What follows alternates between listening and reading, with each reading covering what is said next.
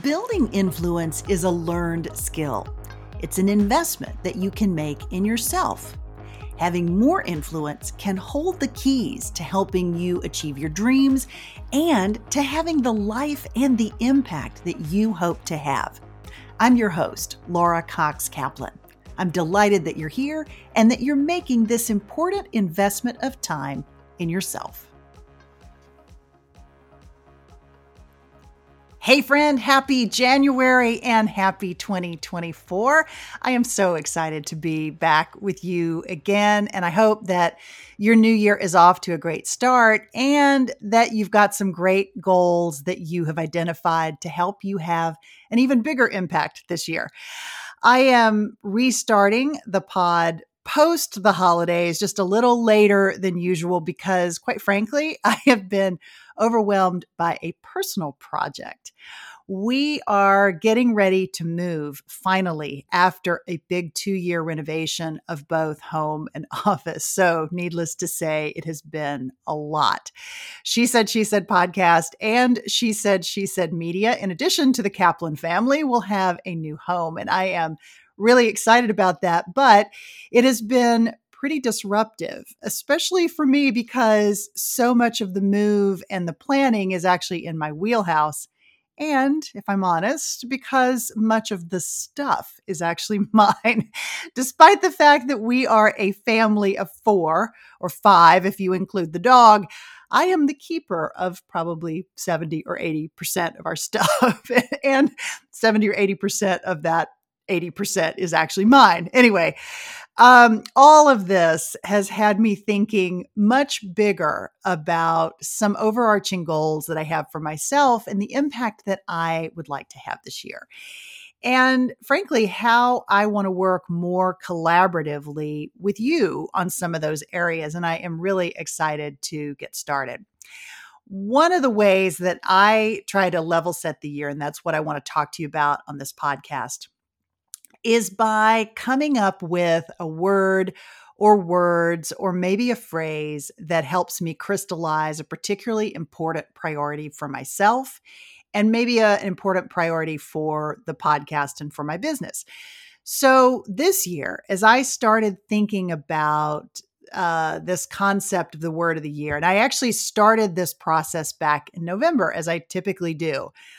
And at the time, I was very focused on connection and collaboration. Those were some of the initial strong contenders for Word of the Year, and they have absolutely made the list this year. But the word that surprised me, that really jumped out as being the top contender, became much more evident over the last several weeks and even the last couple of months. It was lighter, as in lighten the load. Now, there's a number of meanings, at least for me, for this word this year. There's, of course, the cliched New Year's resolution to get lighter, as in to lose those sticky, annoying extra pounds. Check, check. I'm on board there. There's the getting rid of things that I don't need in my closet and in my pantry. And that, of course, is especially pertinent as I think about a move. And then there's the trying to show up as a more positive light in the world.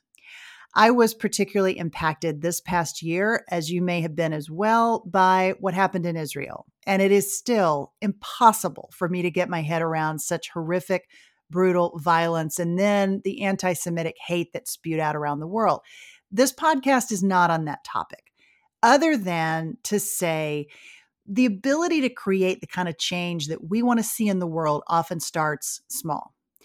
And small, often very personal actions or maybe reactions can make a big difference. So for me, in connection with this word light, I also saw a double meaning, how I might challenge myself to be and to show up more positively and to work harder to create even more light. I think it can also mean having a lighter heart. And in our day-to-day interactions and just day-to-day life, not taking the little mishaps or setbacks as seriously, reminding myself and maybe reminding you to recalibrate those mishaps or setbacks with a growth mindset and to remember to use so many of the tools that we often talk about together here on this podcast. I do try to live that way, in part because it does not come easily. So if I make it a priority, I'm much more likely to see the kind of result that I ultimately believe in and hope for the world and hope for myself. So lighter is how I'm trying to face the year this year, but with a focus on how to create more connection and more collaborations that will bring even better and more impactful content and opportunities where you and I can connect more directly.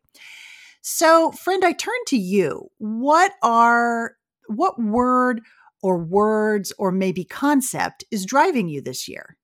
Is it a carryover that you have from last year, or is it something that's new that's helping you create maybe new opportunities for yourself and others? I would love to hear what you're thinking about and how you're thinking about your own goals.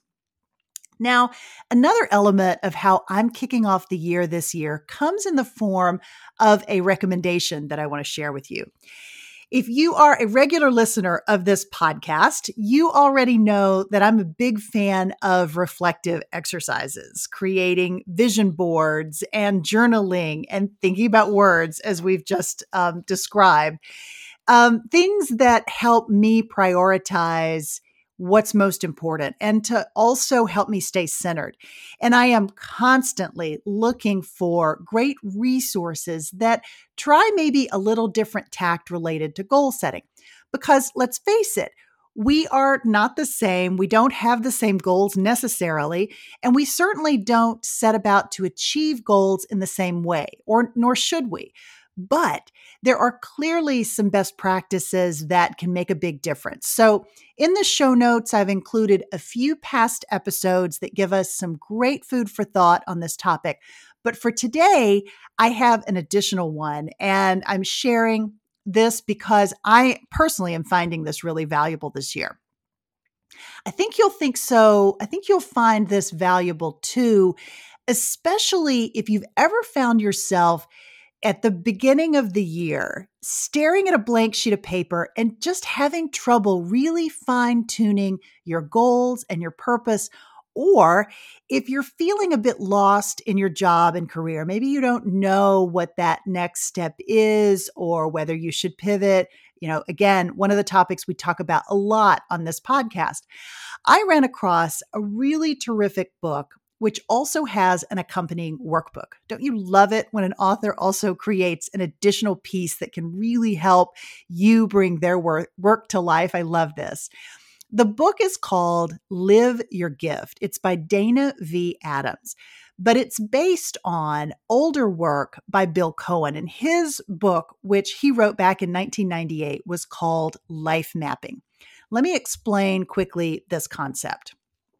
At its core, you identify and dig into your core values and beliefs, going as far as to write down what you believe about the universe, why it was created, and why you're here.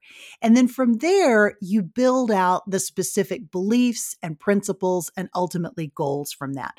The point here is that this process is more likely to help you achieve better alignment between your core values and your beliefs and where you spend your time, and then aligning it with what's most truly important to you at your core. It puts a premium on investing in yourself by doing the work of actually writing these things down for yourself. Now, while I'm still working through the book and the workbook, here is what I especially love about this approach and what I have found particularly valuable.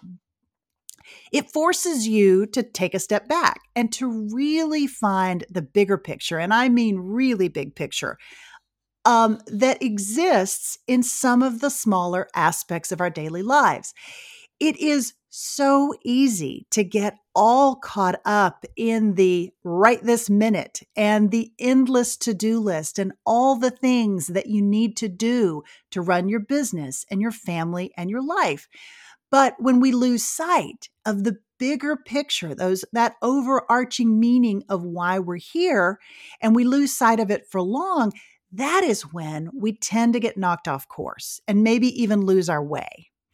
It can be incredibly important and really valuable to engage in an exercise like this one, life mapping, to remind yourself of who you are at your core and the tremendous gifts that you have to share with the world.